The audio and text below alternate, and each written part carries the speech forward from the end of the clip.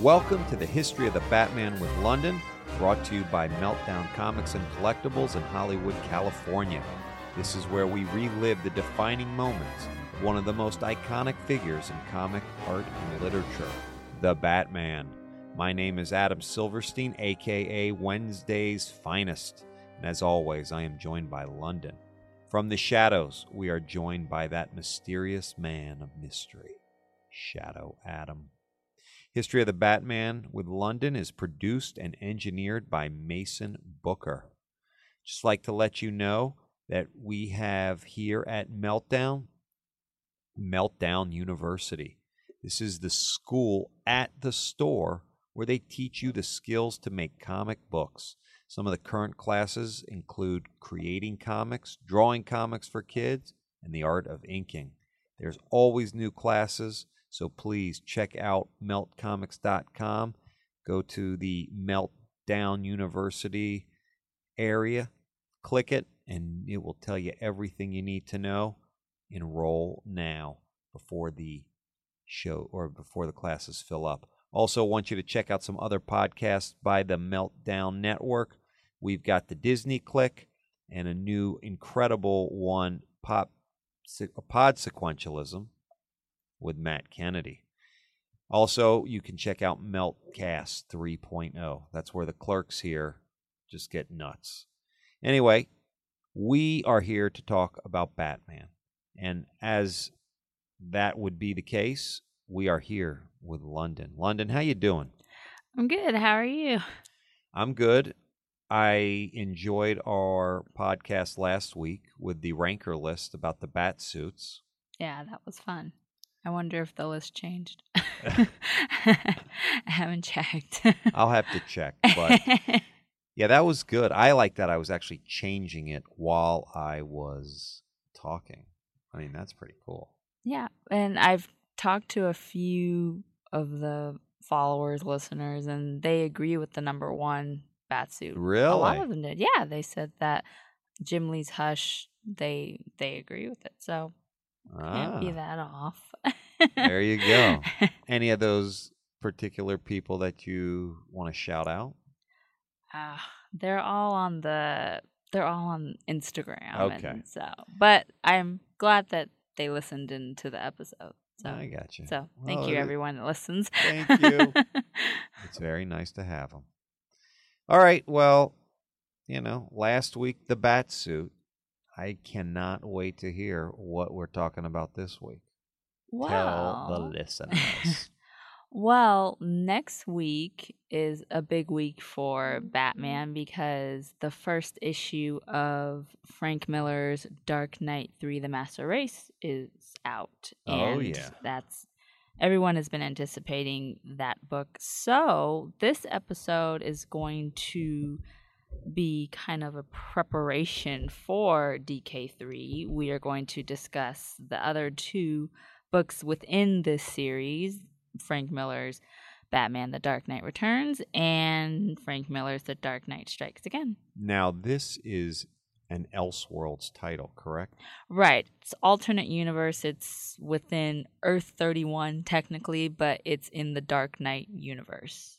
So it is technically an Elseworlds, even though it wasn't labeled at the time. See, how do you like that? I asked that question, and the only reason I'm asking that question is because of the previous podcast we did about Elseworlds. I'm learning something and actually retaining it. So it is Elseworlds. It's outside the continuity. Right. And, I mean, what do you do to prepare for DK3? Is it okay to abbreviate? Is that what everyone's doing? Yeah, everyone's calling it DK3, so that's fine. All right, I didn't want to sound a little cheesy. I'm not a big person who likes to abbreviate. I never type LOL. I will never type it. I just don't like to abbreviate. I just think some of it is cheesy. So I just want to make sure that if I am abbreviating DK3, you won't think less of me. No, it's okay, because all the books we're talking about, they abbreviate as DKR and DK2. So it all falls into place. All right. So how do you prepare, other than reading I mean, I guess that's what you should do. Yeah. Is that the number one that recommendation? That is the number one recommendation. If you listen to this podcast and you want to read what we're talking about, that's definitely my recommendation, to read the 4-issue arc and the 3-issue arc, because right now, even with a week before the book comes out, we really don't know what the series is going to be about. DC has been very almost secretive with withholding details about the actual storyline. Is it safe to assume that it will be a continuation of the prior two stories, or are they going to go totally off? I would think make an Elseworlds. I would think that they will keep some of the elements from both books, or I don't know if it's going to be right after the ending of The Dark Knight Strikes Again. Not really sure, but I think the major characters that are in these two arcs will definitely make appearances in this series, which is interesting, especially talking about characters like Carrie Kelly, and people think that she may be she may be taking up the role as Batman in this universe, or boy. I mean, there are different theories and things like that, but I think that the same characters, the major characters, Batman, will probably see Superman, probably see Carrie Kelly, and will be in this series. But I'm excited about the creative teams because it sounds great. It's Frank Miller and Brian Azzarello are writing it, and Klaus Janson and Andy Cooper are drawing the regular series. It's going to be a 8-issue book. It's bi-monthly, I believe, or bi-weekly, and then there will be many comics within the issues. So you'll have a rotating team of different artists coming in, and it should be really good. So I think the best way, of course, to prepare for the book, if you have no idea what DK3 is about, is to read the books that are going to be following it. They're calling it the conclusion to this Miller series. So I would assume that it's going to draw off of these two arcs just because they call it the conclusion. So hopefully it won't be an Elseworlds and an Elseworlds. It may just be wrapping up this story, which I was surprised that they were doing that anyway, in a sense. And it's also interesting that you say wrapping up, which assumes that there was this master plan, you know? Yeah. I guess what I'm asking, is this a function of Frank Miller is the man, he's got such credibility, and whatever we do as a DC Comics, we need to get him to come back and do something. It's a huge event. Yes. And so let's get him back, and he can play in his own universe. Or is it like Star Wars, where they had the New Hope, Empire Strikes Back, Return of the Jedi, but George Lucas had always planned to have it as a 9-movie arc?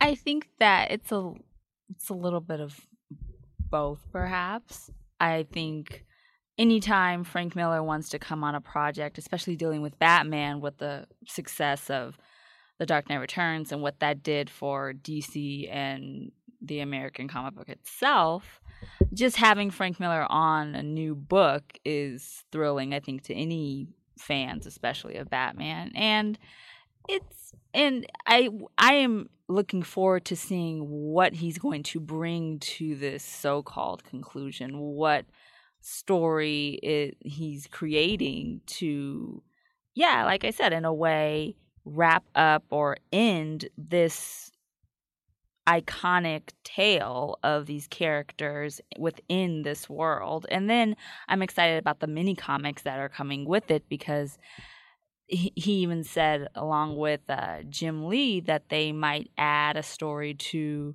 All-Star Batman and Robin the Boy Wonder, which is within the Dark Knight universe. Your guilty pleasure. Yes, my guilty pleasure. I love that series. And that technically didn't have an ending, so I'm excited to see if a story comes from that. And I think just Frank Miller in general, just him wanting to come back and do Batman, I don't think DC could have said no or wanted to. I think that, and that's proven in the many variants and covers that have been added to Dark Knight 3, and which I find fascinating because it's all based off of Dark Knight Returns, Dark Knight Strikes Again, and the characters within those stories, and we still don't know what's going to happen in this story. But I've read that there are over 30 different variants for issue number 1 for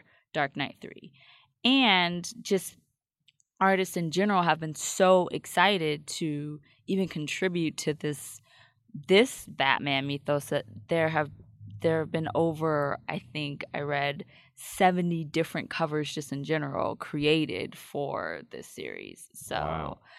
So I think just the fact of being involved with Frank Miller's Batman work and anything with The Dark Knight Returns, because it is a classic tale, is just exciting for any creator that enjoys Batman. Do you know the story about what brought Frank Miller back? I don't know the exact story. Do you know what the hearsay story What's is? the hearsay story?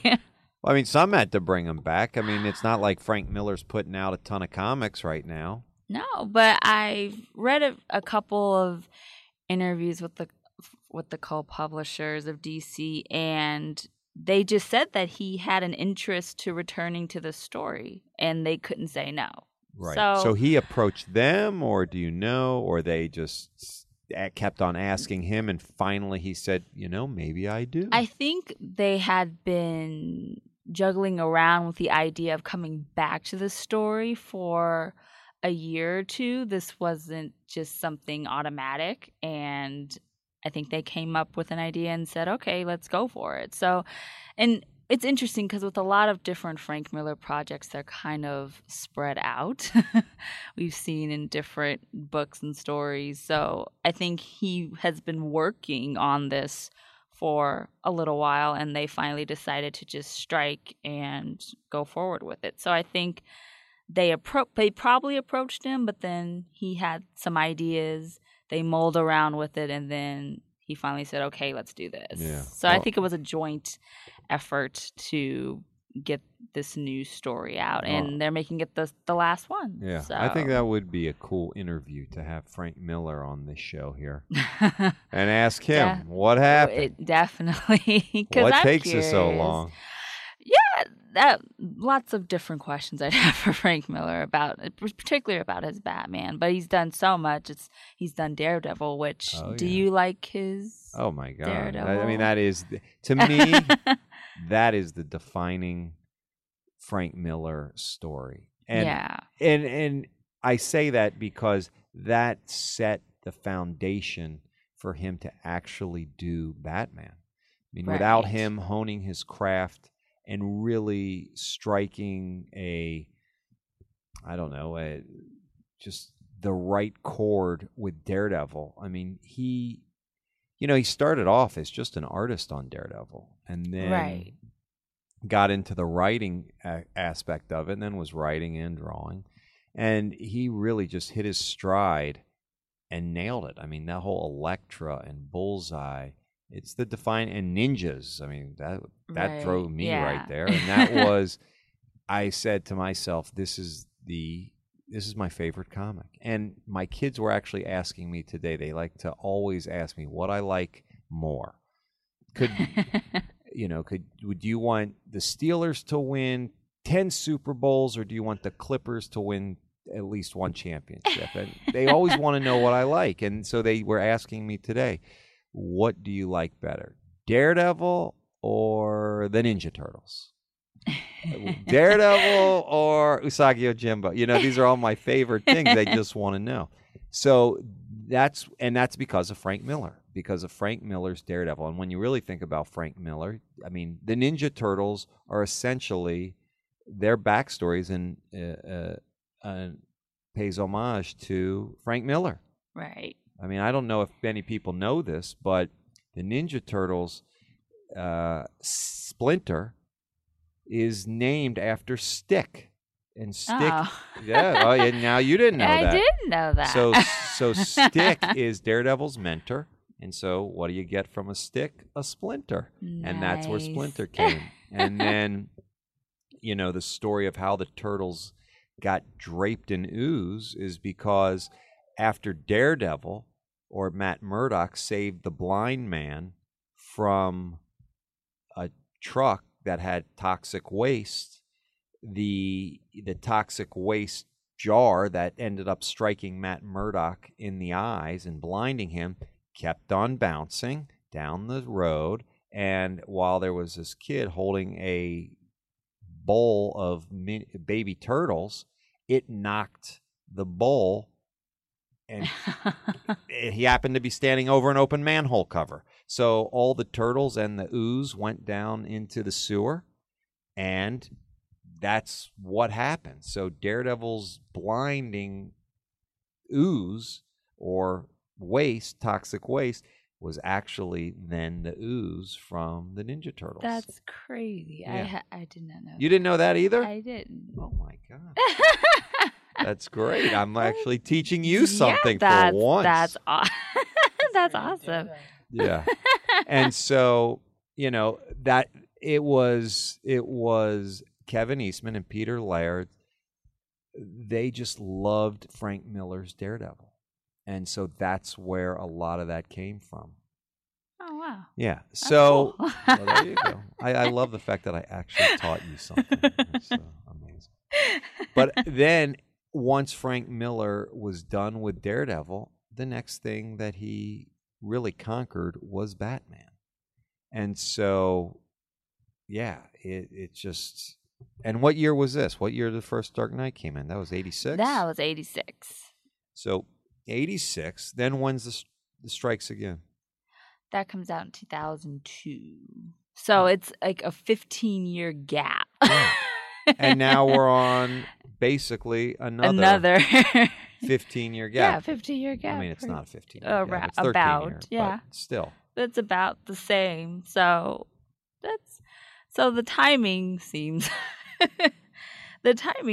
right, but I'm excited that they're doing inclusion at all. But yeah, I think that since we don't really know so much about what next week's first issue is going to bring, DC has put out a couple panels, but you can't really get a story out of that. Right.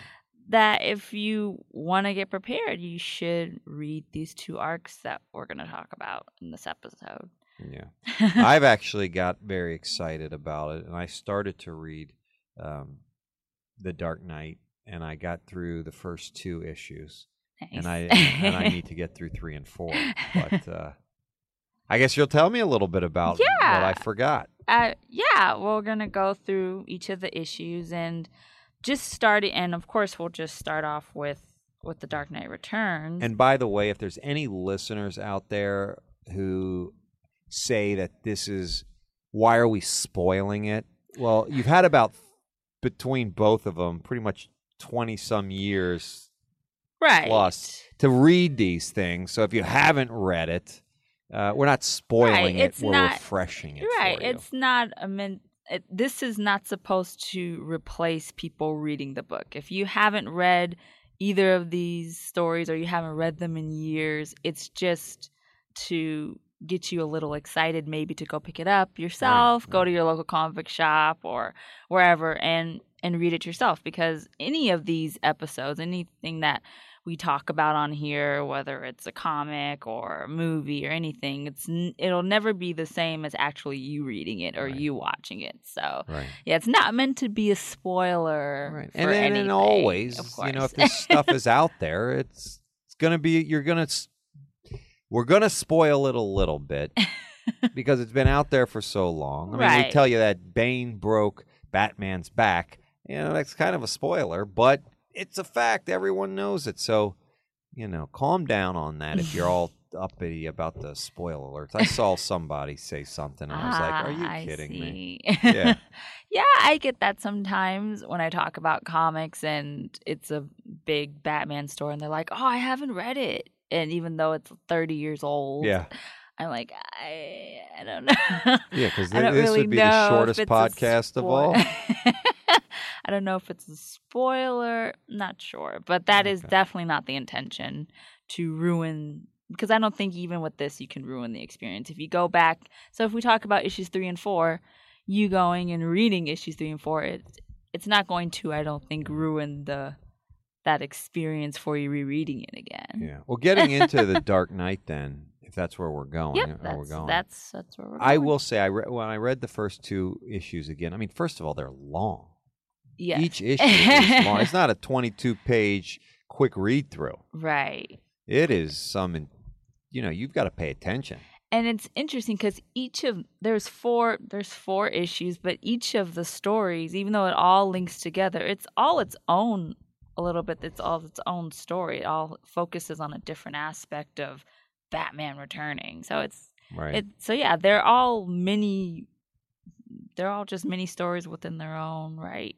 Right. So yeah. I also think what was interesting that I noticed is just the way Frank Miller told the story with so much on the media, focus on the media.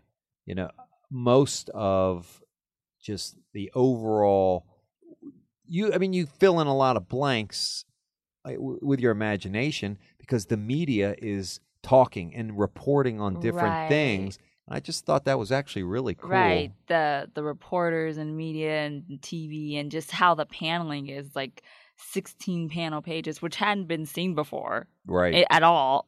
Anything of the sort. And even just the way that the book is formatted, where now you see more pages that it's a splash page where it's just one thing, or it's like 3 different panels. It's just layered with so much. But yeah, I like the fact that the stories are media and the reporters kind of are driving the story. Oh, yeah. Kind of, especially when Batman comes back, and then they talk about that, and then they have the psychiatrist on there, and and you kind of read it and you think about it yourself and see how Batman is within this Gotham. And yeah, the way that it was formatted for Frank Miller's writing played brilliantly with telling the story, definitely. Right. And the art itself was great because Klaus Janson did the pencils and Lynn Verley did the inks and John Costanza did the colors and letters, and the art all together, I think, with Miller's work or his writing, it just all presented a really great story. And the fact that it's in an alternate universe, because at the time, you didn't really see much of that. You saw a few imaginary stories, but even the type of Elseworld didn't even come until Gotham by Gaslight in 89. So this concept of, we're 20 years into the future and looking at Gotham in this way. And I think Frank Miller, he wanted to make his Batman older. He wanted to see how he would function, or how Batman or Bruce Wayne would be as an older hero, and the fact that he's retired and all of that.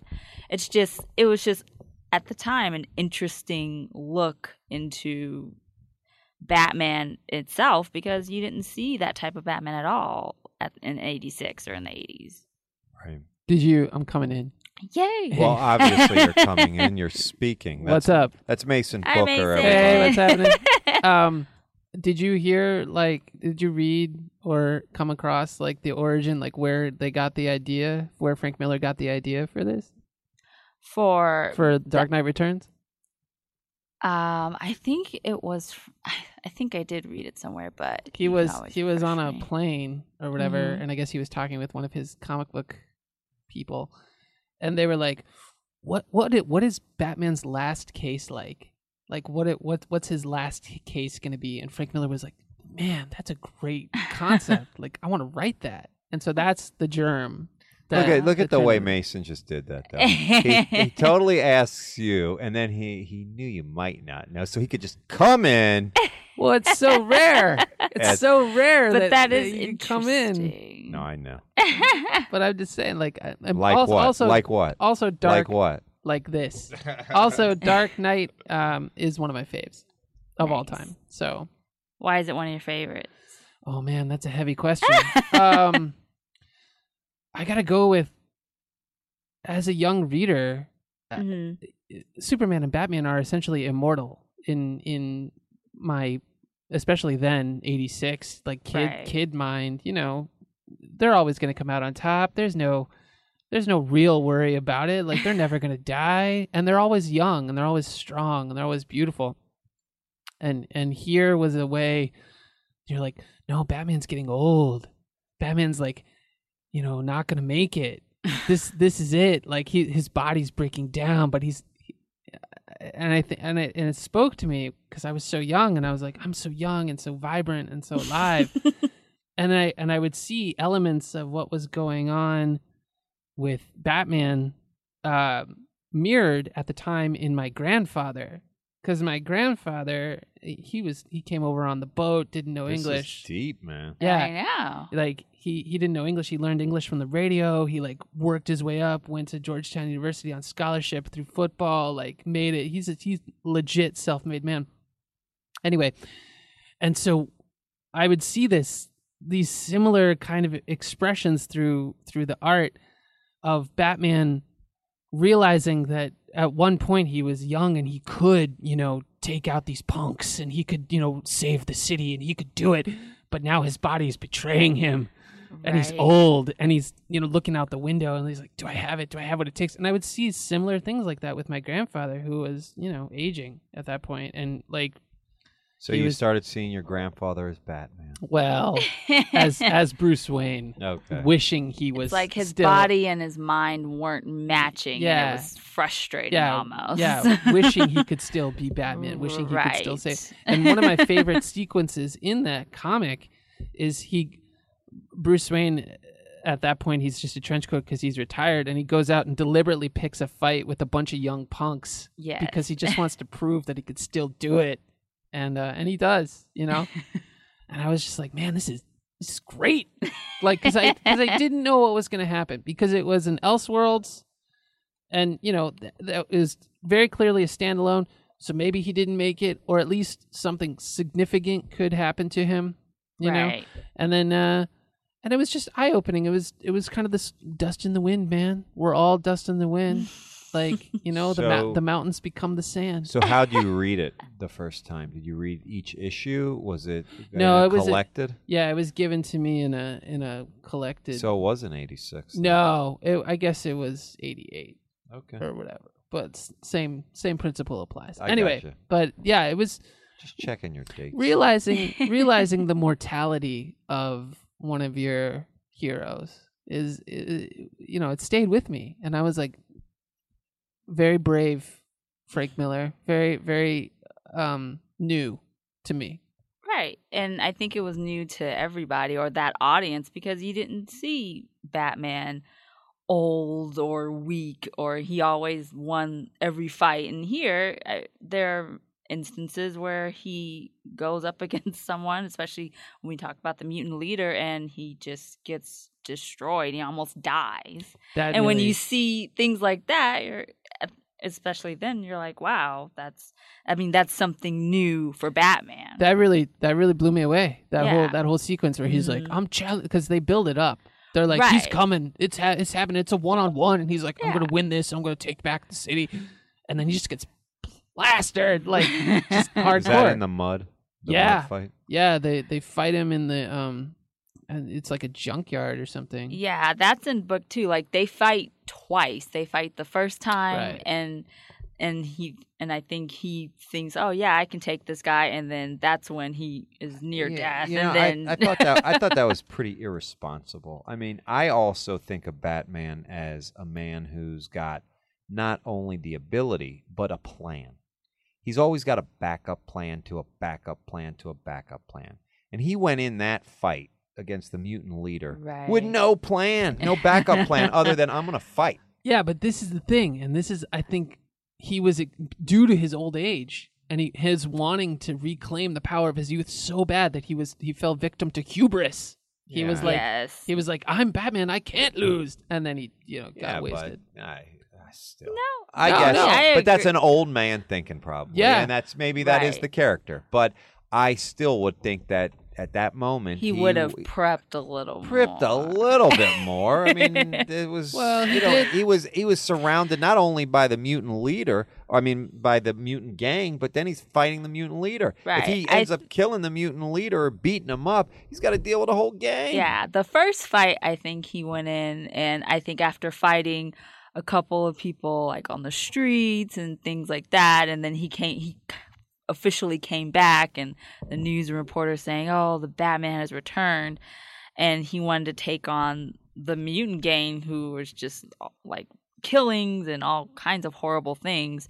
I think he was trying to channel that Batman he's always been before he retired, and like I said, the mind and the body weren't matching. Well, I think his spirit of being Batman in his 20s and 30s was there, and yet he wanted to prove to himself, he wanted to prove to Alfred, and he just wanted to show that I'm still Batman. But that first fight, definitely showed that he went in just, And also- Well, real yeah. quick. I think we just need to rewind real quick in I know. case there's We're someone totally jumping in. And in case there's someone who hasn't read this. Okay. Basically, the future of Gotham and the DC universe is people are totally messed up. Right. And there it's is a lack of the heroes, supposedly, Right. that any of the cities had. You don't have the Supermans and the Wonder Womans and if you all can that. imagine the Bronx in the early 70s, it's just a war It is torn. It is a very dark and bleak Gotham, way more than Batman was in his heyday. Right. For sure. And so Bruce Wayne this affects him. Like, Right. what has happened to my city? Right, because it's 20 years into the future, and now he's 55, it says, and he's been 10 years retired, and he retired because the second Robin, Jason Todd, was killed by the Joker, which coincidentally, this happened a few years later in A Death in the Family. People think that it's planned and everything, but I really think it's just coincidence. And it could have been they were inspired by that plot line and all of that. But he's retired. He hasn't been Batman or crime fighting or anything for 10 years. But he sees he sees the mutant gang coming and just Gotham just in a horrible place. Right. It's and the just- mutant gang have essentially taken crime to the next level. Right. These are the worst of the worst. They're pretty much running the city. Right. And Just no no remorse one's- and for no one's killings stopping and them. right, and no one can stop them, and they're just running amok, and that's all the news is filled with, and that of course affects Bruce in a sense. And then what I love, and this is in the first book, this is all introduced in book 1, which I think is called The Dark Knight Returns. They show his origin story again, and I know that you always see the origin story of the Mask of Zorro, the Mark of Zorro, depending, and then you go to Crime Alley, and then his parents are gunned down by a mugger. But the way that this paneling is this kind of 16, almost, you can have up to 16 panels on a page. The way that Bruce remembers his origin is drawn beautifully, I think. And once he has that memory and then he sees all the crime and corruption happening, you have that great panel of course, a bat flying into his office once again. And he feels like, okay, now I have to come back and be Batman because Gotham needs Batman. I think he feels not just that he wants to prove to himself that he can come back as Batman, but he sees Gotham as in such peril. Right. Gotham's in such a bad state right now. Right. And this mutant leader is on air saying, I'm going to kill James Gordon, I'm going to kill Batman, and he's issuing threats, and it's getting out of hand. Right. And what's also great to note is it's not just all that happening, but Bruce Wayne just helped the rehabilitation of Harvey Dent, and he did the reconstruction of his face, so he doesn't look like Two-Face anymore. And so of course he felt that, I think in a way, if he can help Two-Face get rid of, or Harvey Dent get rid of that side of Two-Face, that kind of inner demon that he has, then maybe he can get rid of his own inner demons. But that all changes when Two-Face comes back. Harvey Dent is now doing bad things, and so I think all of that combined, Bruce feels like, okay, I have to come back as Batman. I need to help, because he always has felt like, I need to help Harvey. That's always kind of been a theme anytime Two-Face and Batman are in a story. He always feels like, oh, I can help my friend. I can help him come back to not having this split personality, this good versus bad, or this good or bad.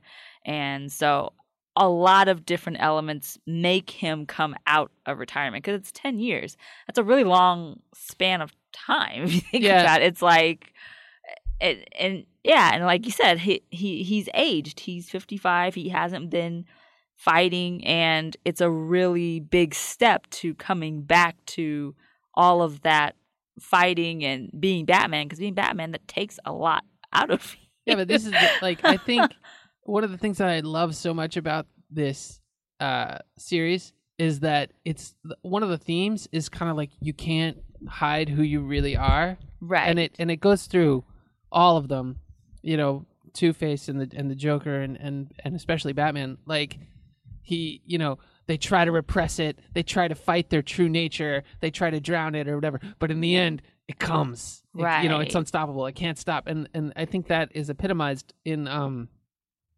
when the bat flies into the window again, because he's like, oh, I've been in it for so long, I can do it, I can make it. And then all of a sudden the bat just like explodes in and is like, no, I'm your true form. And he's like, ah, I love it.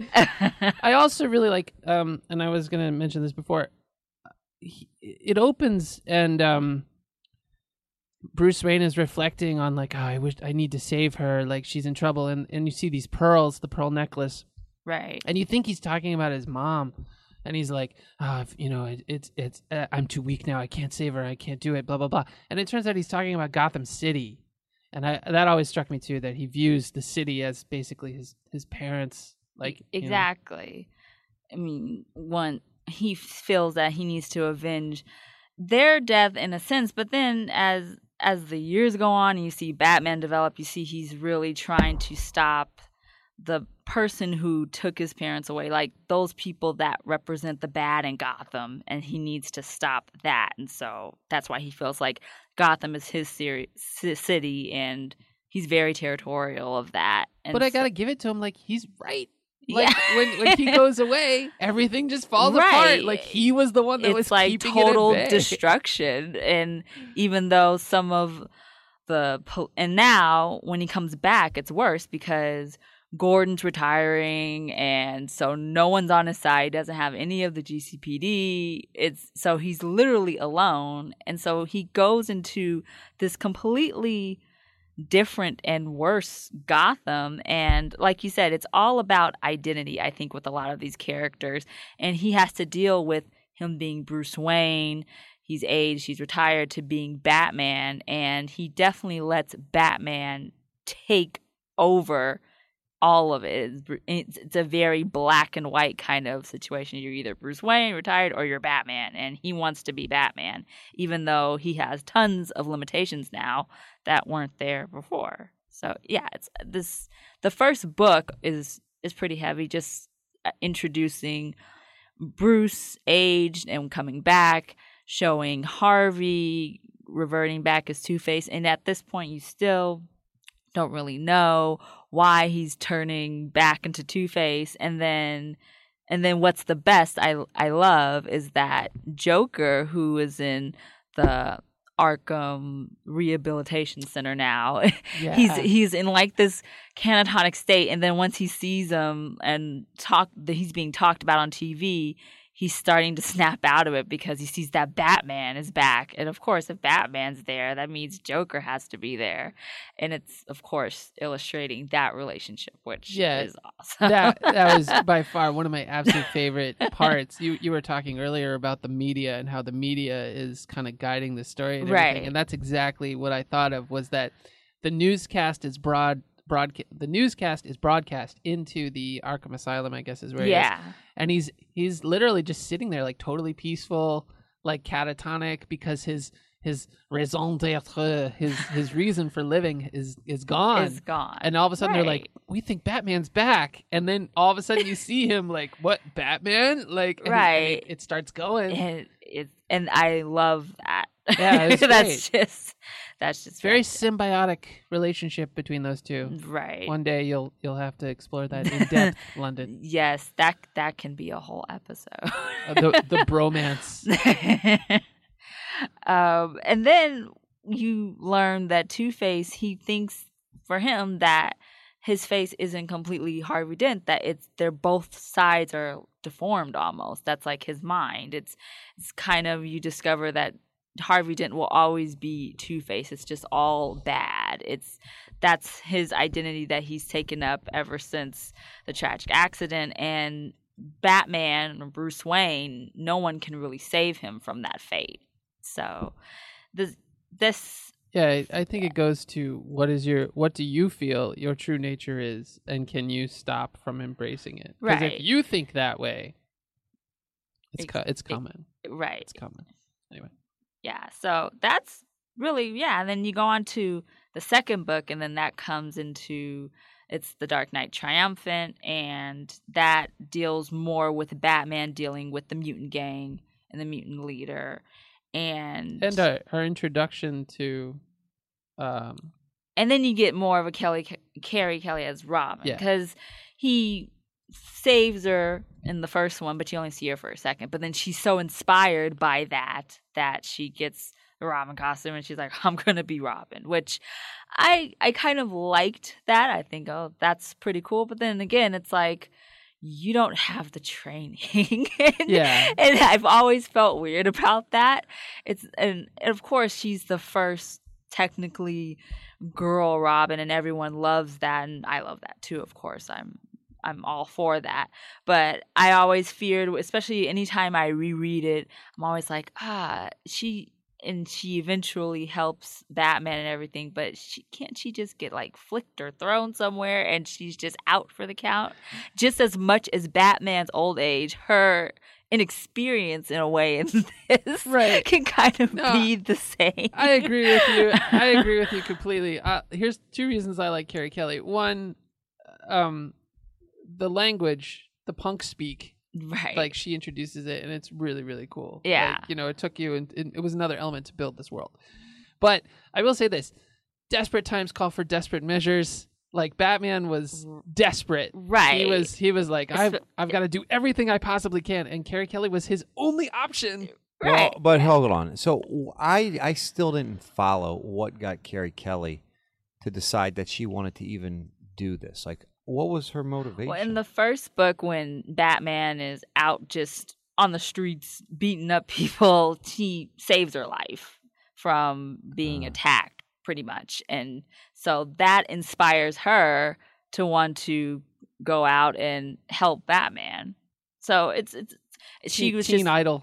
Yeah. It's kind of like it was a stretch. It's a little bit of a Batgirl thing, where in some stories, like Babs, Barbara Gordon, she was inspired to see Batman, like in the later post-crisis stories that they had of It just her. happened so fast, from the moment she was saved to the moment she became like, Robin. Boom. It's like, I think that was one issue. But wasn't she also like kind of living at home in a bad situation? Oh yeah, and like bored her parents, out of her mind. Right, her parents were totally neglectful. They didn't care about her, and so it was like, what else is there to do? I'm just gonna go be. I think part of it was youthful rebellion. She was like, nobody even cares. Yeah, what no I one do. cares about her. Her parents were definitely not involved, so they illustrated that in the book. So sure, it's after being saved by this guy, and you're like, oh well, maybe I should go and do that too and help. And so she puts on the costume and she kind of follows him a little bit, right? She kind of follows him, and then and then he decides, oh, I'm just gonna go after the mutant leader, and that's when they fight, and he's just getting pummeled, and she's there, and she's hiding, and she can see that she's kind of hiding around where the Batmobile or the tank. That's another thing. That's the first time you see the Batmobile, which is literally a military tank, right? And a new design, right? It's technically a new design. You don't see him with a tank anywhere else, so that by itself is new. And then it's a good way to illustrate just how far things have gone. The fact that he had to design that level of tech. Right, and if you see that, and his suit at this point is still just like the regular bat suit, but the fact that he has this tank, it just shows how much protection he needs. Right, because he's frail. Right, and he knows that he's frail, but then he still has the spirit of, oh yeah, I'm the Batman that I was 20 years ago. And so it's interesting to see what gadgets and tech that he has that shows the way that he really is, to where and then the thought bubbles and the way that he talks, he's like, oh, he's just like, no, I'm Batman. Yeah. I'm the one that I've always been, and I haven't changed. And also the setting, the world seems to back him up, because the more he embraces being Batman, the more like all the old stuff kind of comes back. Like Two-Face kind of drifts into the dark side. Joker starts coming back, and the bat flies in the window. And I think he's like near death when he first sees Carrie Kelly or something, and he's like, of course, Robin, you're back. Right. Like and that's returned. The thing. But like you said, desperate times call for desperate measures. Because at first, Alfred's like, we should not let her know what's going on right now. And you really want to come back to the Batcave? And it's a little like, are you sure? But I think he was like, well, yeah, like you said, seeing her and the Robin, it's like, I have Robin again. Yeah, and like it's fate. Yeah, it's fate. So, yeah, and then the second book, it starts, and then you're introduced to the new commissioner that's going to be taking over, and she is not on Batman's side at all, because there are critics where they're like, oh, it's so awesome that Batman's back, because now we have someone to help get Gotham out of this gutter. But then there are other people that are like, well, he just beats them up and leaves them on the streets. Like, don't they have rights and yeah, so he's a vigilante. Right, he's a vigilante. So the criticisms are mixed, and you learn that the new commissioner is different from Gordon, where Gordon's been commissioner for years and knows, okay, you need Batman, but she's like, no, the vigilante thing is not okay. So, but yeah, I think the first fight with the mutant leader, it totally went astray. But then he plans another meet kind of with Gordon, and then that's when you have him fighting the mutant leader in front of his whole gang in this mud pit, and they're going at it, and then Batman just comes with blows, and eventually he cripples him in front of his gang, and that's of course a psychological play. Yeah, because the gang are made up of teenagers that just kind of are almost following the pack. And they all wear these goofy glasses. Right. They're like Cyclops. These like red, almost visor type glasses. But I think once they see that Batman has taken down their leader, most of them, not all of them, but most of them turn and want to be on Batman's side, and they call themselves the Sons of Batman. Yeah, they paint their faces. Right. And so, and just looking at the mutant gang itself, they're just violent kids running around the streets, but then they turn to Batman and want to be on Batman's side. And of course, and then once the Sons of Batman come on TV and the media, everything, that's when Joker's like, oh, he's back. And so he's full on smiling and happy, and I love that he calls him darling, because that just epitomizes their relationship to me. But there's no Harley Quinn in this one. There is no Harley Quinn. So but this relationship, the Batman the Joker relationship, is totally it still resonates today. It's still one of the best and most complex relationships within the DC mythos, and that kind of leads right into book 3, I think. It's the hunt for the Dark Knight. So once he has kind of started the Sons of Batman and he's out in the open and he's being him, the GCPD, the new commissioner, they're out to get him because they're like, we're not going to have any of this vigilante running around. And it's a focus on that, and it's also a focus on Batman and Joker's relationship pretty much. Right. Well, it's also Batman fully returning because Right. he goes out on his pride, he gets knocked off his pedestal, and then he's like, oh, I need to think. Exactly. I need to brush the cobwebs off the brain. And he goes into the psych war, like you were saying. Right. And then he's full Batman. And then a new war. This is a new time. And then you kind of look at Joker, and then you have the Bartholomew Wallop, the psychiatrist who was not on Batman's side, who blames him for all of the bad things that Joker has done, and that that was unreal. That he was a very interesting character in this book because they've used his name and him being in Arkham and other stories, but this one it's like, no, it's Batman's psychosis that made Joker crazy, and he's the reason why he killed all these people. And it's like, oh, okay. So, no, but everybody was just like, come on. It's like, okay, but I think he gets his comeuppance pretty severely again through the media. Exactly. Yeah. And so then he wants to show that Joker not only is awake at this point, but then he puts him on that late night. It's kind of like a late night Letterman type show, and then Joker fully comes back and murders everyone, the entire audience, the Bartholomew and the host, and happily, right. And it's just so it's like even with only a few days back, even less than that, probably Joker is still a homicidal maniac.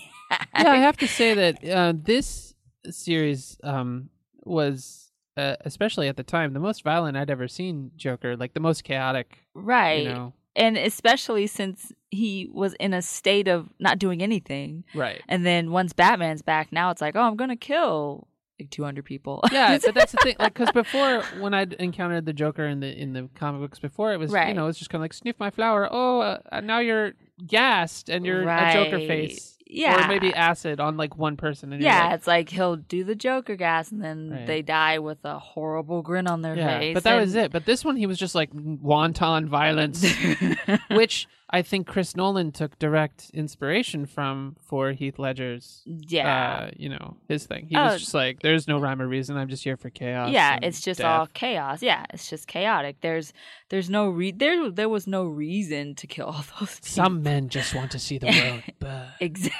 Yeah, I got you. I'm with you. Rubies. The children were playing with them in the fields. Anyway, we're getting into the movies. Anyway, but yeah, I'm with you. Right. And so as Joker does that, even though the SWAT and the Commissioner Yindel are there, they're looking for Batman. They're trying to hunt for him. And they're so distracted with that, they're like, oh, Joker.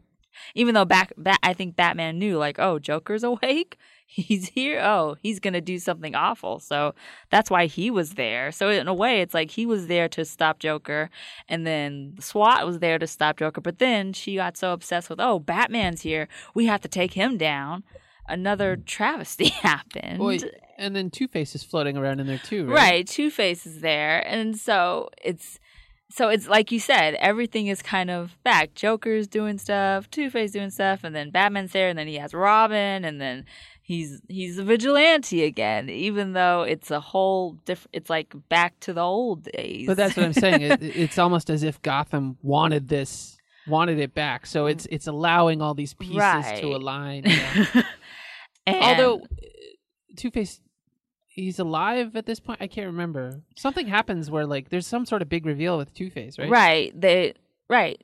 Two-Face is revealed that, because at first he has bandages on his face, and so Batman doesn't know what's happening. But then when he takes off the bandages, his face is still normal. Because at first Batman thinks that, maybe he deformed his face again. Right, he had the surgery and he looked great. And then when he started flipping, and he Right. covered one half with bandages, and everyone's like, "Oh man, did he go back?" Right, and he's like, "Oh, he went back, and he's committing crimes, but he's like asking for $2 million and things, and of course anything with twos, and But you got the coin back too, right? Yeah, but the bad part is like with the coin, it's like they're scarred on both sides. That's right. Way to go, Frank Miller. Blew my mind. Right. So it's like he's just completely, it's not even good or bad, or should I do this or that? It's just all bad. So Two-Face, his fate is just sealed, I think. And that was really interesting because all the other, you kind of didn't see Two-Face really in a serious role yet. You don't really see him as a serious character. I mean, you kind of do in the 70s with Neil Adams and Dennis O'Neil, but then you don't really see it till the 90s. So actually seeing Two-Face go fully rogue and there's no choice and it's just all bad was probably the darkest Two-Face you saw, even though this is all alternate universe and everything. Yeah. But then the rest of the issue, you come and Batman and Robin have to follow Joker and his men to this amusement park county fair place. And of course, because it's a Joker. It makes sense.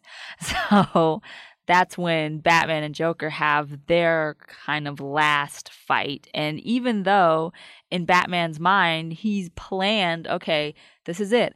I'm going to kill him. He needs to die. It's been even coming out of whatever state he was in, he just killed people. But then he doesn't kill him. Well, not only that, but the whole time Joker's egging him about Jason Todd, right? Right. He's taunting him about because he sees Carrie Kelly as Robin, and then of course, I think anytime Joker can make fun or taunt about anything, especially later when we get to like Killing Joke, he'll make jokes about Barbara and stuff.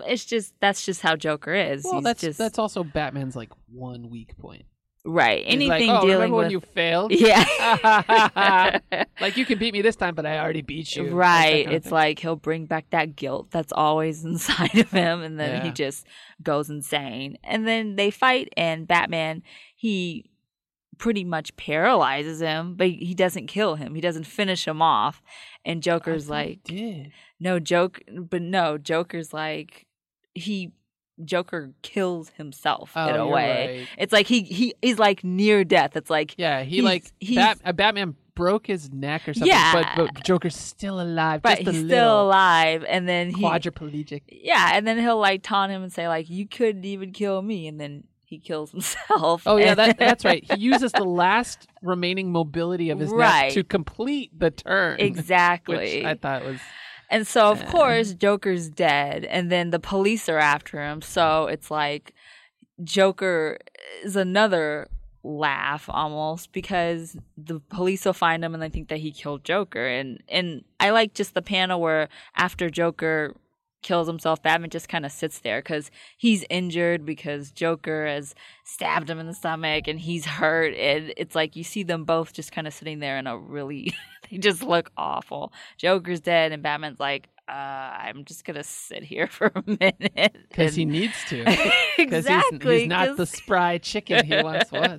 It's like he's like, his age caught up to him. Even so, it's just, so I think that's a great Batman Joker. Just look at their relationship, even though Joker dies and you don't really see that anywhere else. And that's always one of the big questions that like, why doesn't he just kill Joker? I mean, he has killed all these people and he deserves to die because he's just a horrible person. But so you see that, and then we kind of shift almost to, because Batman escapes the police who come into the fair, and then him and Robin go off, and then he gets healed at the Batcave and all of that, and then you kind of are introduced in a way or see more of Superman, and his role kind of comes in, and you see that he's part of he's like a secret agent in a sense of the U.S. government a way. He's like a company man. Like the president is like, you're under our flag, son. And he's like, I think it's supposed to be Ronald Reagan. But, pretty much. But he's like, hey, son, you gotta do what's right for the country. And I think at for some reason they get notice of Gotham, of what's going on in Gotham, and they're like, Superman, you got to go take care of it. Right. Which is crazy because why didn't they call Superman when the mutants were going crazy? Because Batman. that was mundane. Yeah, that's just regular straight killing. But when you've got a vigilante out there, that's where it's apparently London. a Why problem. did they call it? Why? What was the difference? Well, I think the biggest difference was when it all stopped 10 years ago, that Superman had to be the one, and they all the superheroes, like he says Diana, so Wonder Woman, and they all kind of made a pact that we're not going to do this anymore. We're not going to be these vigilantes or these rogue heroes that aren't a part of the system.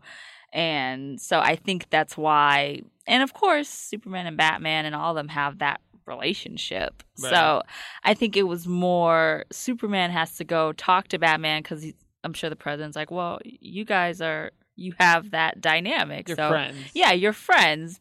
Pretty much it's like telling your friend, okay, you need to stop. Well, he's also like, if anyone can put him out, it's you.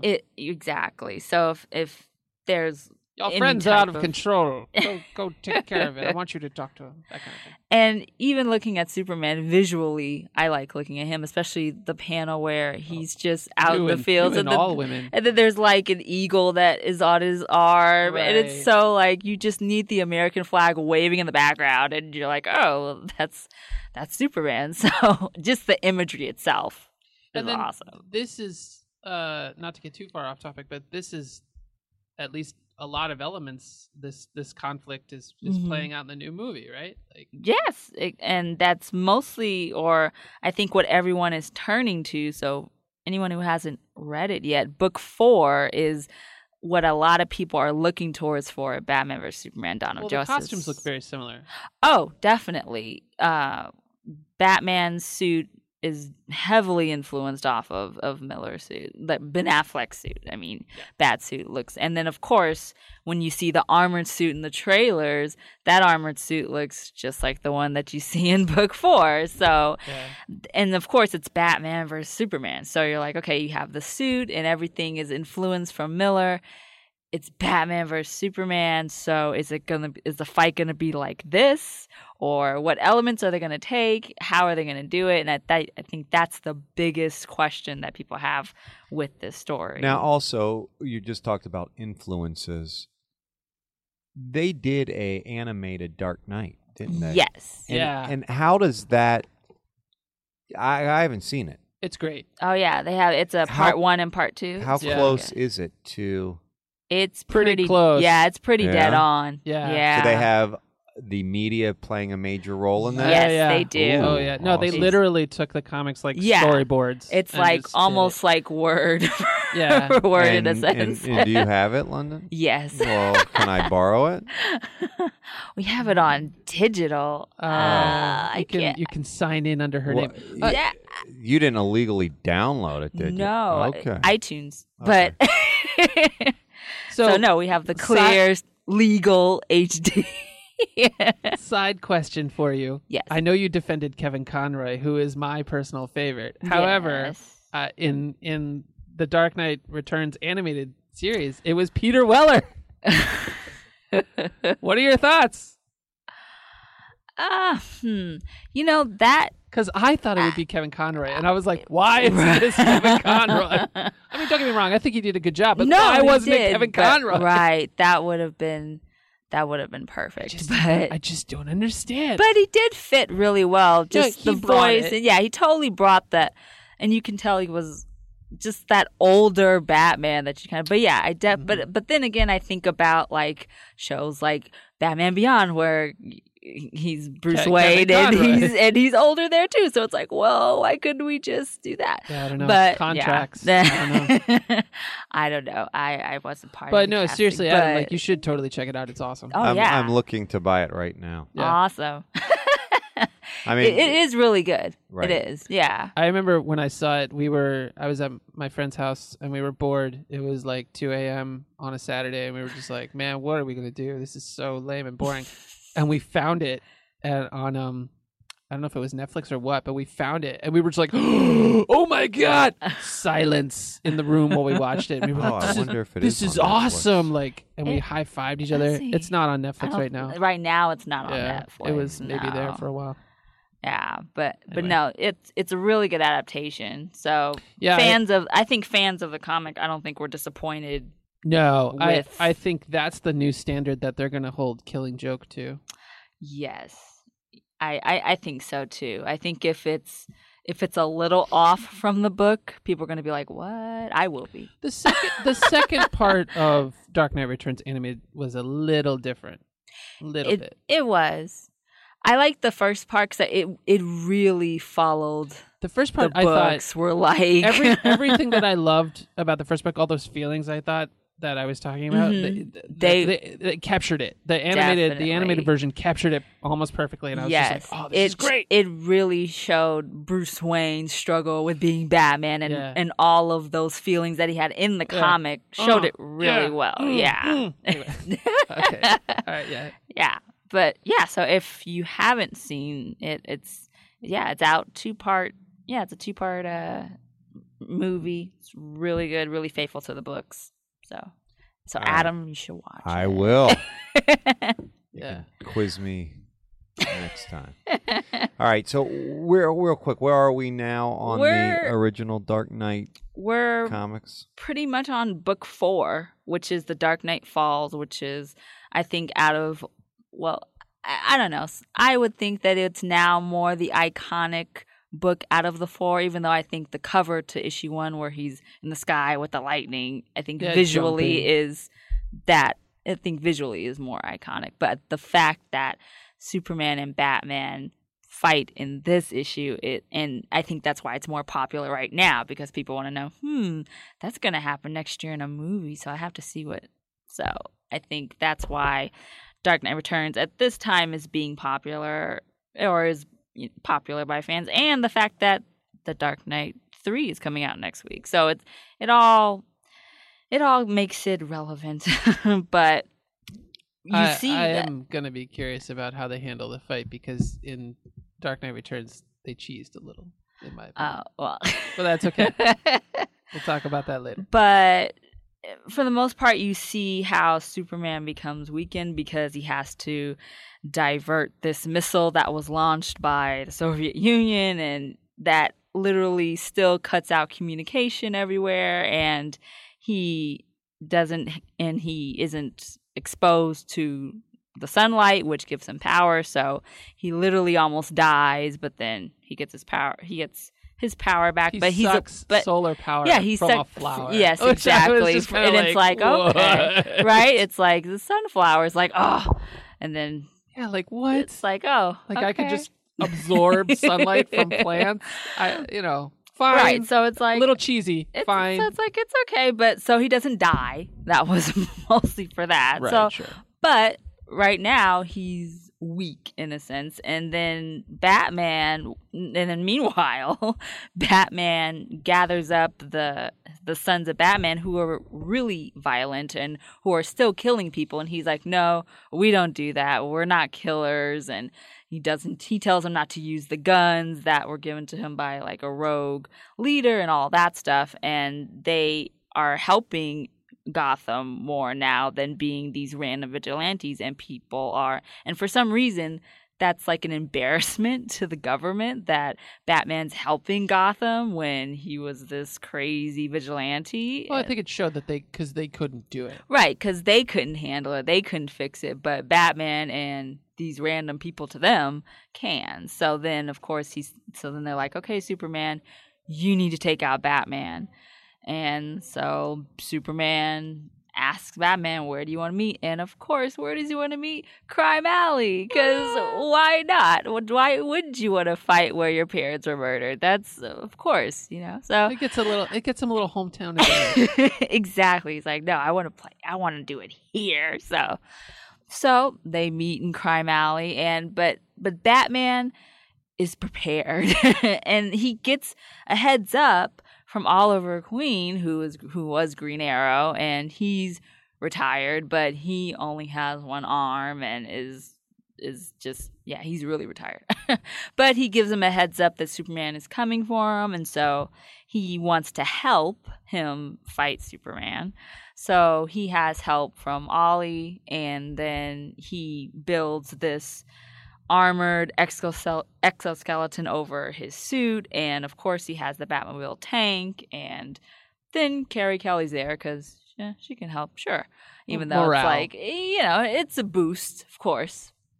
And so he has all of this ready, and then he has this pill that you're like, ooh, what's that? And so and then he goes up against Superman. He knows he's weakened from the missile crisis in a way, and then they have this fight, and Batman is getting in blows, and Superman, and I always am interested when people use this fight as, oh, that's why Batman can be anybody, because I feel like Batman prepped a lot for this moment, and Superman was weak, and technically Superman was holding back in the fight, because Superman never wants to fight Batman.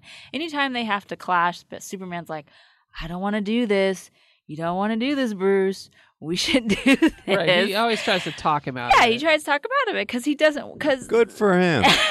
Well, yeah. Well, he's the Boy Scout. I mean, but it's also he's kind of practical about it. Oh yeah, there's no way around it. Like, no. Don't make me destroy you. Exactly. Which is interesting because he sees the bigger picture of Batman's good to have in Gotham. Let him play in that little playground. He can come help with the Justice League. But, Bruce, if you're going to step up, I'm going to swat you. Yeah, exactly. Exactly. And that's always how the conversation goes. But Bruce is like, no, man, I can do it if I just focus. It's ridiculous. Well, he does have certain tactical advantages when he puts his mind to it. Right. But and of course in this, but not in this series, not when he wants to just go fight the mutant leader without any backup plan. Well, yeah, but no, this is after that, so he's No, I reborn. know. yeah, but of course, yeah, that first fight he gets destroyed. I know. But yeah, so of course this fight, so he I know. definitely has the upper hand, and even though Superman can see that Bruce at the moment is literally dying. It's almost like he has that armored suit and everything, but still just slowly with every punch and everything Superman throws at him, he's literally dying. His body cannot take it. To repeat what you said, it's a horrible example of Batman versus Superman. I know people like to use this as the iconic Batman versus Superman moment, but Superman's literally just absorbed the energy from a nuclear missile. He doesn't have access to sunlight. He gets basically cheated out of by getting hit with kryptonite. Right, and then Ollie's kryptonite arrow hits him, and then it's like, he's holding back completely. And he's getting shot at by Carrie Kelly in a tank while he's fighting Batman. Yeah, it's just all of the elements around Superman, even though he's Superman, it's all against him, but it's all planned out perfectly. And he gives a warning. He doesn't just show up and fight right, him. he says where, and then he's like, I want to go to Crime Alley. So it's like, there's prep time, and I mean, if Superman wanted, he could have just flown up 2 miles in the air and taken him out from space with his right, heat exactly. If he does the heat vision and spells out where, why couldn't he just go a little bit further and just zap Batman and just call it a day? He can if he wants to. If he wants to kill Batman or really mostly anyone, he can. So. But with all of everything against him, the kryptonite arrow and him being weak, and then Batman pummels him, and then once he's literally just out, Batman has a heart attack and falls over and dies. When Batman and Superman have the conversation about Ollie, and Superman says, "I didn't want it to go that way." Is that implying that Superman is the one who took Ollie's arm? That's what I think. Maybe other people or whatever the situation was that just... It totally was implied to me because he would... When he goes to Batman and he's like, I want to help. Right. And he's like, this is why. I want to help take that guy down because of this. Right. So, yeah, I'm pretty sure that's the reason why. So, which alone shows that Superman... if he wanted to, he could take him out. But at the end of pretty much at the end of the book, Bruce Wayne / Batman is dead. The world finds out, oh, Bruce Wayne's Batman. That secret's revealed, and they show the funeral and everything. And then you see Carrie Kelly there, kind of disguised. But then Superman is at the funeral as well. And of course, him being Superman, he hears a very faint heartbeat, and he knows. And then he looks over, and he can see Carrie Kelly, and he's like, okay. So he knows that Bruce took some pill, which he's done in comics before, which I find is hilarious. Like the first time he's taken something to either slow down his heart rate or make it seem like he's dead, that happened in like the 50s. This is the first time he's done it. So it's just another classic Batman tactic, which I find in the end is kind of funny. So he comes beyond the grave, and he builds this own underground system with his sons of Batman, and he trains them, and he's going to have them be kind of like those Batmen, and he's not going to go out himself anymore, and he creates this whole underground system.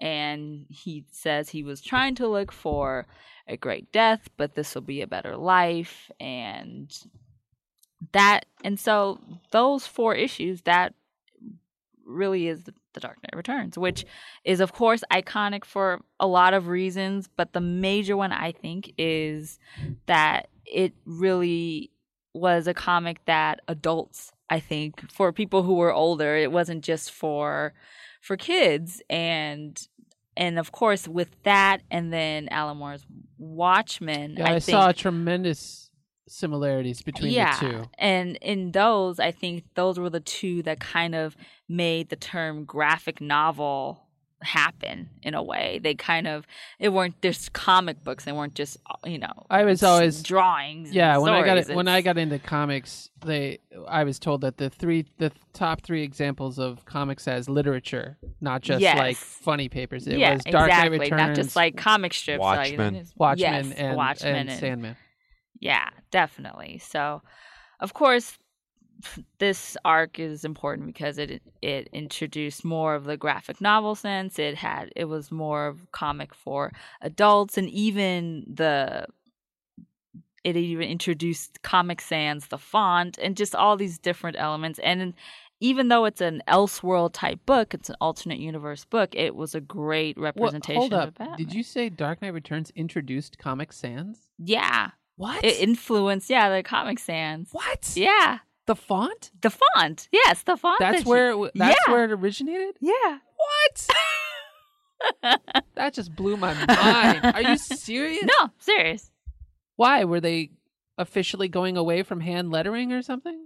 No, it was that, and it was another book. But yeah, and I think that's where the whole graphic novel thing kind of came into play, because if you introduce a type of font, it's kind of like, okay, well, yeah. So it just, that issue, those 4 issues, of course, it just was groundbreaking for comics in a sense, and it's a great Batman story. And I always find that even though it's one of the greatest Batman stories, it's an alternate universe. It's an Earthly Realm, which is another reason why I don't think that people should use this Batman fight as the Batman versus Superman, because technically it's on Earth 31. It's not in the regular continuity. I'm just saying. But I'm sure I know people are going to like write emails and be mad at me. But yeah, so that was that story. And then we have a little less than 15 years later, and then you go to the sequel. Yeah, you're going to have to fly solo on this, because I never read it.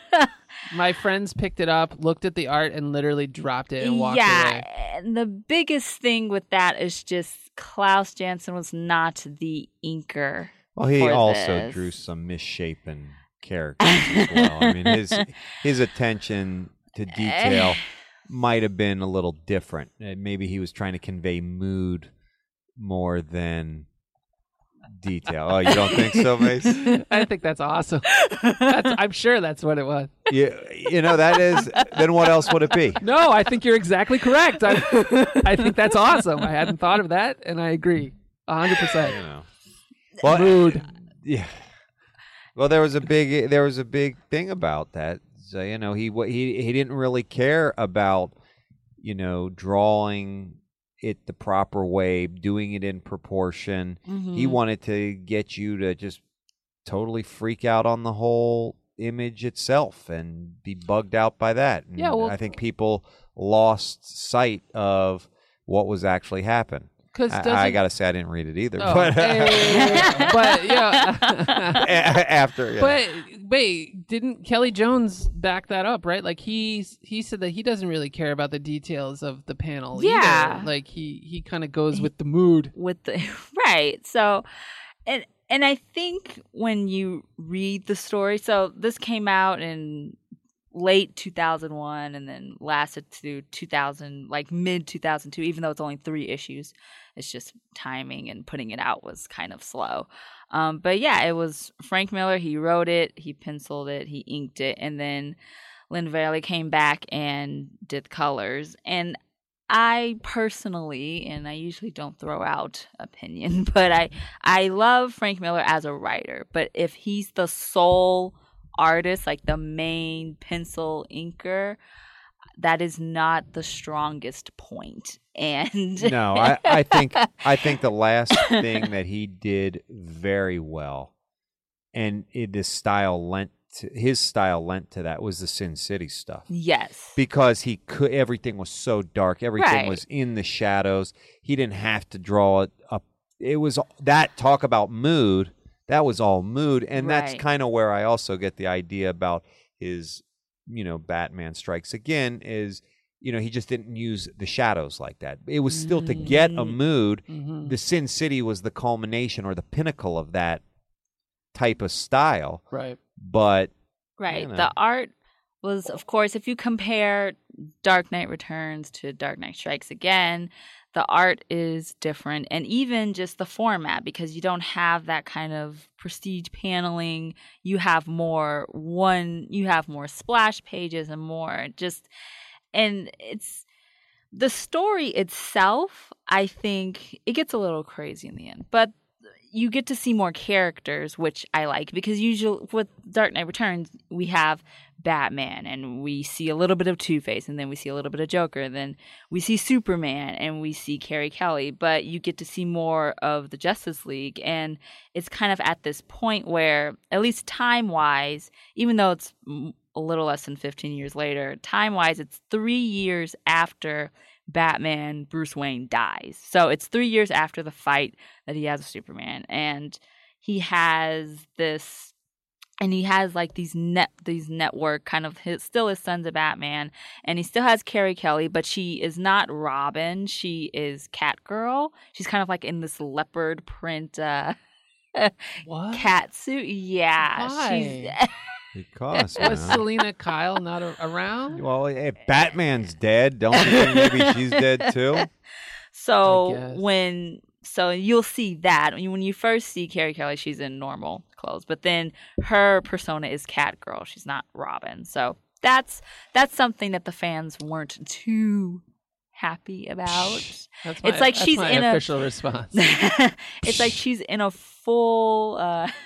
She's in a full catsuit, and she even has like tennis shoes on, and it's just whole like. Big shout out to Meltdown Comics as always, because I just went into He literally just went into the store and just got a copy. I mean, that's the benefit of it. It's recorded live at Meltdown. But yeah, you can look at there you go. Yeah, see, yeah. She's like Tigra from tell me Thundercats. That's not a mood that's being drawn right there. Yeah, well, that's definitely Frank Miller. Right, but that is something you can say about Frank Miller's work. You can place it anywhere. I love the Wonder Woman with a Jerry curl. Yeah. How does that happen? I love the Captain Marvel with the chin like a square. Or the reading glasses. If you have superpowers, don't you think your eyes would... No. Old age. No, not even magic beats old age.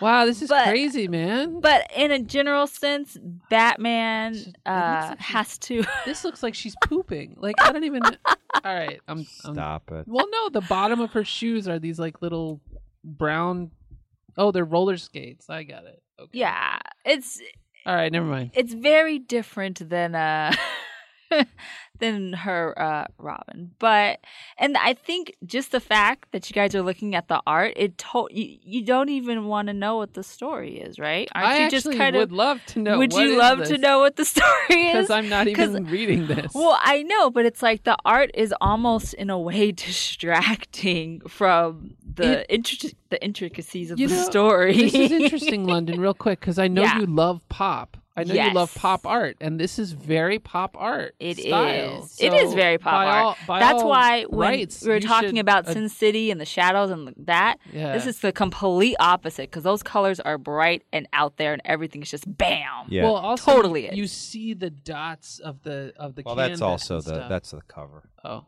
right. Well, But I do agree. At least the palette itself is, even though it's still dark in a sense, but Frank Miller's style has so much more of a cartoonish feel to it. No, you're It's right. There's very kinda- little shadows. Yeah, it's not as many. Are you gonna get to the part where Superman and Wonder Woman hook up in the sky? Yeah, and the thing is that In the takes up sky. and the thing that takes up like 5 Oh my pages. god! It does. If you look at it, it takes up like full 5 pages, right? Yeah, there's like 1, 2, You know what? like them. The cave. Yeah, Go you, man. I mean, I'm getting the impression off these images it's like that 5 pages. it is. It's 5 full splash full pages. splash pages of Superman and Wonder Woman getting it on, and it's like, is that necessary? Well, I don't know. I think I it's don't the know. I'm getting the But- impression from these images that it's the culmination of years of frustration that they've been wanting, secretly eyeing each other. I guess Lois Lane is gone. ... Question mark. In this And Superman Steve Major no longer around. But in this, but it's funny because in this story, it's Lex Luthor and Brainiac. They are the Brainiac's leaders. no joke. Yeah. So, but they have Superman and Wonder Woman kind of blackmailed. So they have them doing their bidding in a sense. And then they were like, hook up. Right. And the thing is that Are you serious? That's what happened? Kind of. What? But then he tells them that, and then Wonder Woman gets pregnant, and then like Lex. You know what though? She's the only one that could bear his child. Yeah.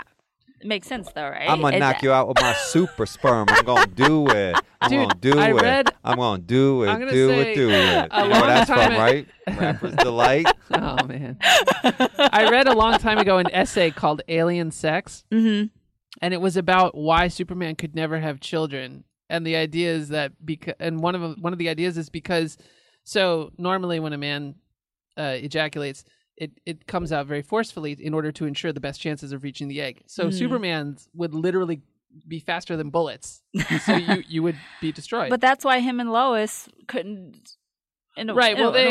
Yeah, I mean, but that has come tech- up before in Superman and Lois' love All right, story. that's another. Anyway. Let's get to he became get to human this. for a while, right? And, all right, whatever. That's Let's different strike topic. again Different and topic. stay on topic because we We're out. are running up on the I time know, here. and I know that we went into a lot of detail with the Dark Knight Returns, but we can kind of just Summarize us. to strikes again. summarize Strikes Again. So, like I said, Lex Luthor is in control of Superman, Wonder Woman, and Captain Marvel, as you saw in there with the Scourgeon, and so they and there are certain heroes that are kind of locked up, or they have to. So Batman and Carrie Kelly is Catgirl have to rescue heroes like the Flash, so you get to see the Flash in there. They have to rescue Plastic Man, and then all the while they're doing this and trying to fight against Lex Luthor's regime and Superman. There's this Joker-like character that's just randomly killing people. It looks like the Joker, but it's not, because you know that the Joker died. So it's like a copycat. So yeah, it's kind of like a copycat. And so when he fights other superheroes, he like wears their costumes after. It's very odd, but it's not Joker, but it's someone who is acting like the Joker. And so in a sense, once Superman and Wonder Woman, and I think that's the reason why there's a 5-page spread of them because she ends up pregnant, and so of course Lex doesn't care, and so now they go on the side of Batman and Catgirl to take down Lex, and then so there's Batman, there's Flash, there's Plastic Man, and they have to go up against Brainiac and his whole regime to stop them. And so Batman has to come out publicly. So he comes back into the public eye after 3 years of technically being dead, and everyone knows that Batman is Bruce Wayne. So it's kind of, but it's, so they come and then oddly enough, in the last book, Batman, he finds out who this like Joker character is, and it's like a weird version of Dick Grayson. What? Yeah. Like the Red Hood version? Well, no, wait, that wasn't Dick Grayson. That was Jason Todd. But no, but spoiler. But it's Dick Grayson. He's now like insane, and so they have like this weird argument over him being Robin, and then their father-son relationship, and then they fight in this like whole thing of lava, and it's a really crazy story. But it sounds crazy. It is. It's a little much compared to if and I know you probably shouldn't, but since it's within the same universe, comparing how The Dark Knight Returns was laid out in story and art and just all of that, and then going to this 3-issue book, I'm not sure where the art and the story, they both are kind of bam right there in your face, but it doesn't really flow as well. Yeah, you could it's argue. very jarring just hearing about it. Yeah, a lot of things, the characters and just what happens in there, and just how, and yeah, the design and all of it. Even just the simple fact of changing Carrie Kelly's look, and maybe because I don't know. Does she feel like, oh, does she have a Nightwing moment where she was like, I don't want to be Robin anymore. I want to be an adult and wear a cat suit. I don't know. I literally think they were like, hey, Catwoman wasn't in the last one. Do something. I think that's my guess. So okay, are we basically done with that? In a way. Okay. Sorry. Go on. I just have one question. How was this received? Oh, negatively. Okay. The critique was bad. People didn't think that the art and the story went well, or they felt that the story could be received well, but the art was just too, like I said, it was almost too distracting. It didn't flow together, and if you compare it to DKR, it's just And here's some interesting, just reading from the back of the graphic novel. You know how on quotes, right? If you're taking a quote from a review, you'd like to hear things like, the most amazing Batman story ever told. Essential Batman reading for anyone. These are some of the quotes. So from IGN, it's interesting to see Miller's take on classic DC characters placed in a future context and in a world that has lost hope in heroes. That's very a matter of fact, right? Yeah. Here's another one. This is from USA Today. Oh no, I'm sorry. Let me do Publishers Weekly. This revision of an iconic character, the sequel to Miller's Dark Knight Returns, has been one of the comics publishing's most anticipated events. It doesn't even talk about the event. End of quote. It's just like the anticipated event. That's really tough. And I wonder if it's just my reading it too. Could I make it more exciting? No. No. It's too long. Well, here's Entertainment Weekly. His brutal yet elegant noir renderings, pulpy yet eloquent scripting, and thoroughly uncompromising attitude make him one of the most distinctive voices in comics. Now, is that actually that's reviewing Frank Miller, not the book. Yeah. All right. So I was gonna say that's a good one. Yeah, actually, but it's I Frank think Miller. that's more just Frank Miller, just him, You got a point. his style. All right, well, then it's up to USA Today. Let's see what USA has to say. Oh, man. Miller has pulled off a triumphant return to Gotham. Whoa. Sure-footed, chilling, prescient, witty, and sometimes laugh out loud funny. Sounds that's like very positive. Sounds like a thumbs up. Yeah, I'm that's impressed. Way to go, USA Today. Yeah. Saving the day. I think if you look at the book and not have The Dark Knight Returns next to it, if you just look at it by itself and you know, okay, That'd it's be within interesting this. to go get the back of the Dark Knight Returns and read the Right, quotes off those- that and see what they. It'll be 'Cause I like bet- masterful, master perfection. Greatest. All right, hold on one sec. All right. Because this story is, you can read it. So It's- wait, are it's they readable. doing anything in an effort for DK3 or whatever to like go against like? That's the thing. We don't know. I don't know if they're going to pull any of this Yeah. into the concluding story, or if they're just going to look at DKR and Yeah. just ignore that this happened. I have no idea. All right, big up Okay. Meltdown Comics because it's in stock. So come on Nice. down and buy it. Come on down and get it while you can. So here it is, The Dark Knight Returns, the first one. This is praise for The Dark Knight Returns. This is from Stephen King. Nice. I like Probably the them. finest piece of comic art ever published in a popular edition. Boom. There you Drop the go. mic, Stephen King. And Mickey Spillane, this is actually kind of a weak one, but it just says, this guy is good. Well, it's Mickey Spillane. Yeah. For people who don't know, he I think Sam Spade. That was him, right? Yeah. Yeah. So anyways, there you go. They only had 2 reviews on that. I would have probably done the 2 reviews from the for the Maybe second. they had to give Yeah. more reviews for the other one because they're like, before you open it, Yeah, Right. let that's true. prepare yourself. So Bruce Wayne, you mentioned, is dead in the right? Well, he, plays dead. So to the world, he's dead. Okay. But then, of course, in Dark Knight Strikes Again, Batman comes back into public view with Catgirl and Right.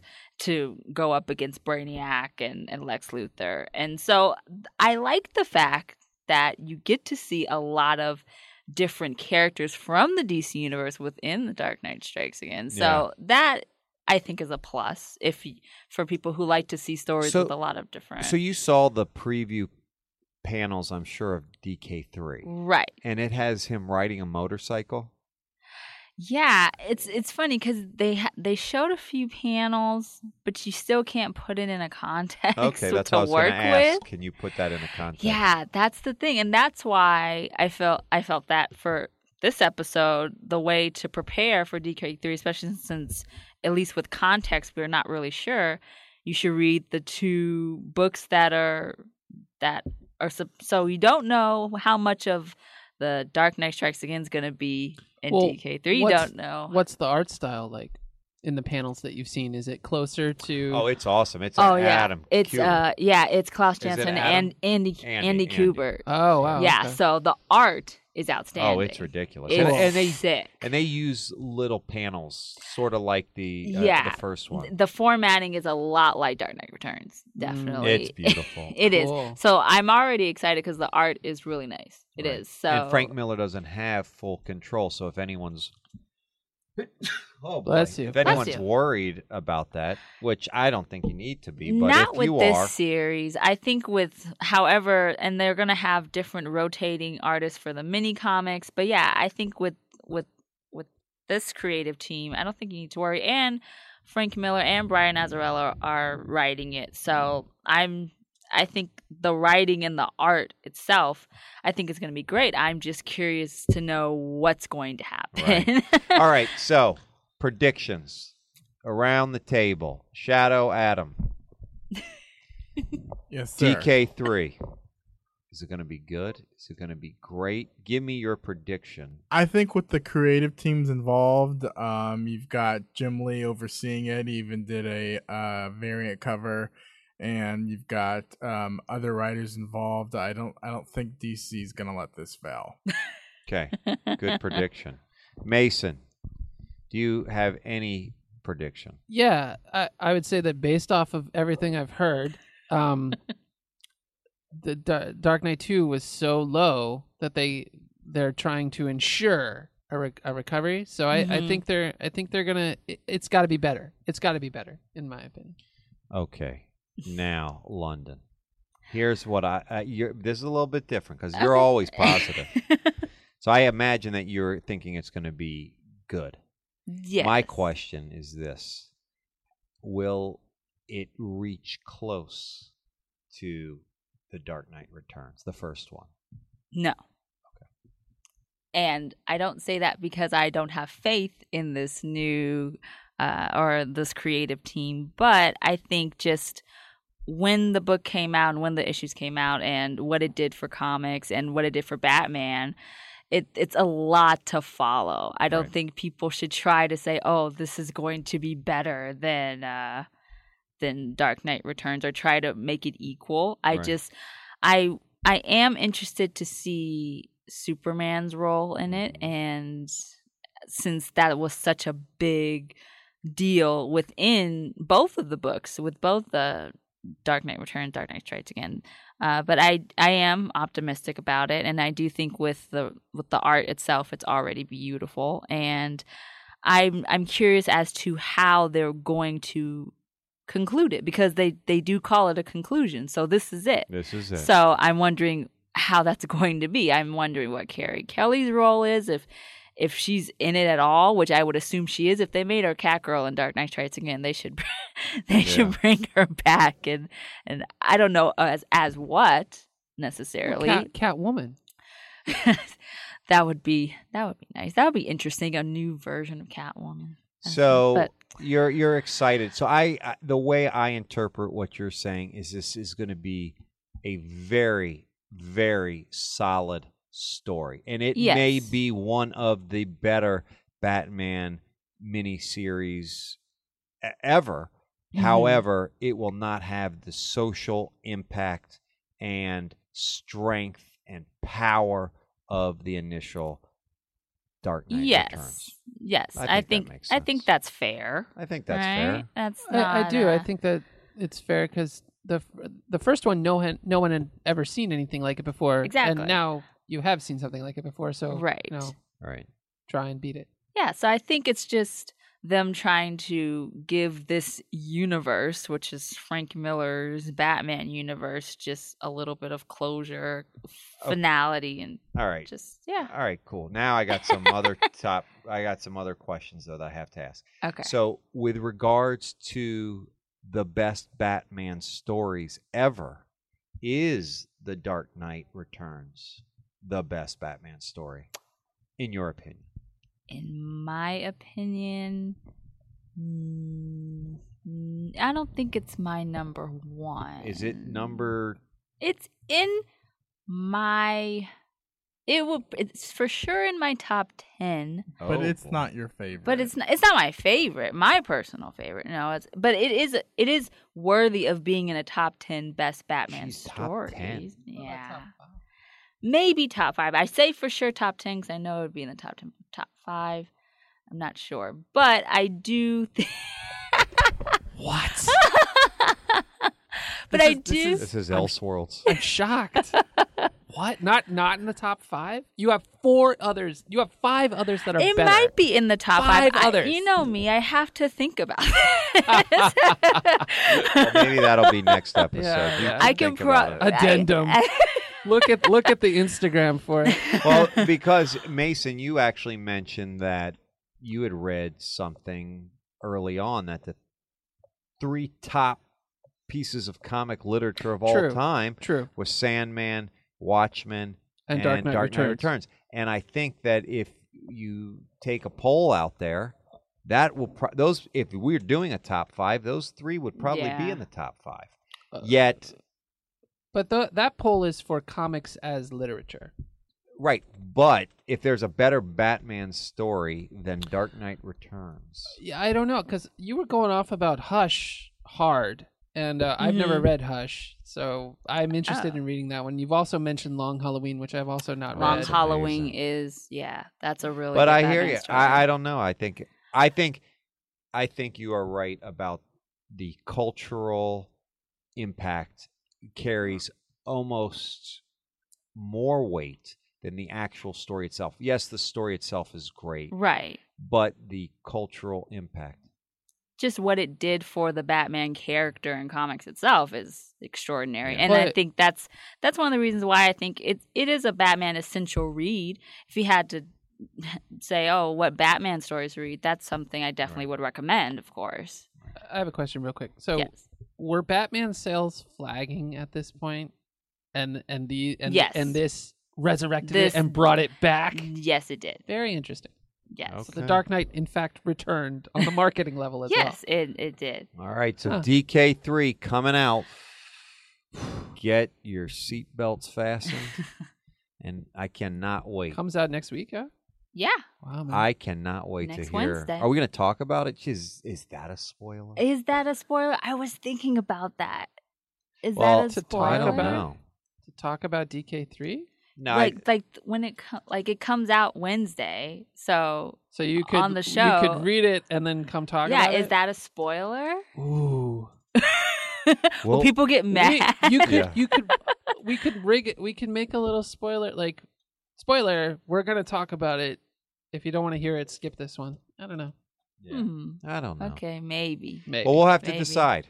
But anyways, But yes, bottom line, if you want to get ready for DK3, which comes out November 25th, so next Wednesday, definitely check out The Dark Knight Returns and The Dark Knight Strikes Again. If you have read it before, read it again. yes. And if you don't have it, if come you to don't- Meltdown yes, Comics. come to Meltdown Comics. We have it right here Yes. In stock. in stock. London can sign your copy.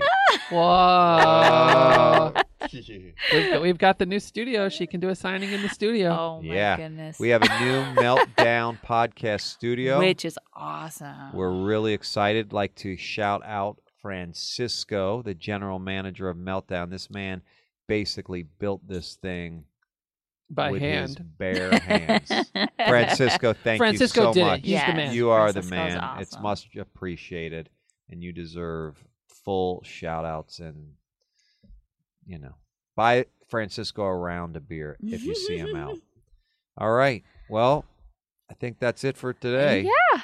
So hopefully people go out and read these two arcs, especially if they're excited for Dark Knight 3, The Master Race. People are even trying to figure out what the title means. It's just, there's a lot of mystery behind this book, which is odd because at this point, you usually know, at least in general, what the book's about, but you still don't know. Wasn't the So- gang in the first one, weren't they kind of hinting that they were the new master race, the mutants?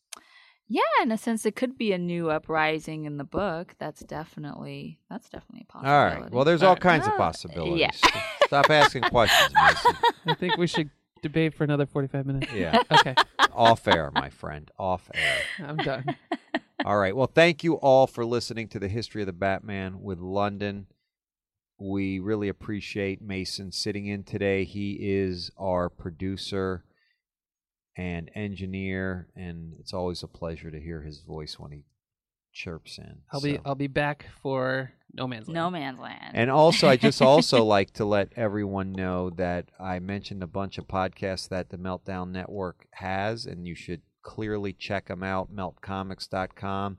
We're also being hosted by Audio Boom, which is not only a website, but a fantastic phone app, so you can easily find your podcast there. Just type in Meltdown and the list of podcasts come in. But Mason has a podcast that he's working on right now Yeah. called Anime Addict. Anime Attic. Check it out if you're a fan of anime. We go deep into the attic and blow the dust off of old and forgotten anime and bring it back into Nice. the light of day. Yeah, so if you actually have some anime that you'd like to see discussed, then you should email him at mason@meltcomics.com. Yeah, hit me up. We're always looking for new show ideas. We're putting together our library right now. And if you are interested in old school hip hop and Yes. awesome artistry, you should check out Adam's podcast Oh, on some hip hop ish. ish. Ish is the hip hop way to say that word. All right. Which is coming out. Yeah. Hopefully by the time you're listening to this, it'll also be available. Nice. Yeah. So thank you all for listening. Tune in next week. And London? Peace, love, and Batman.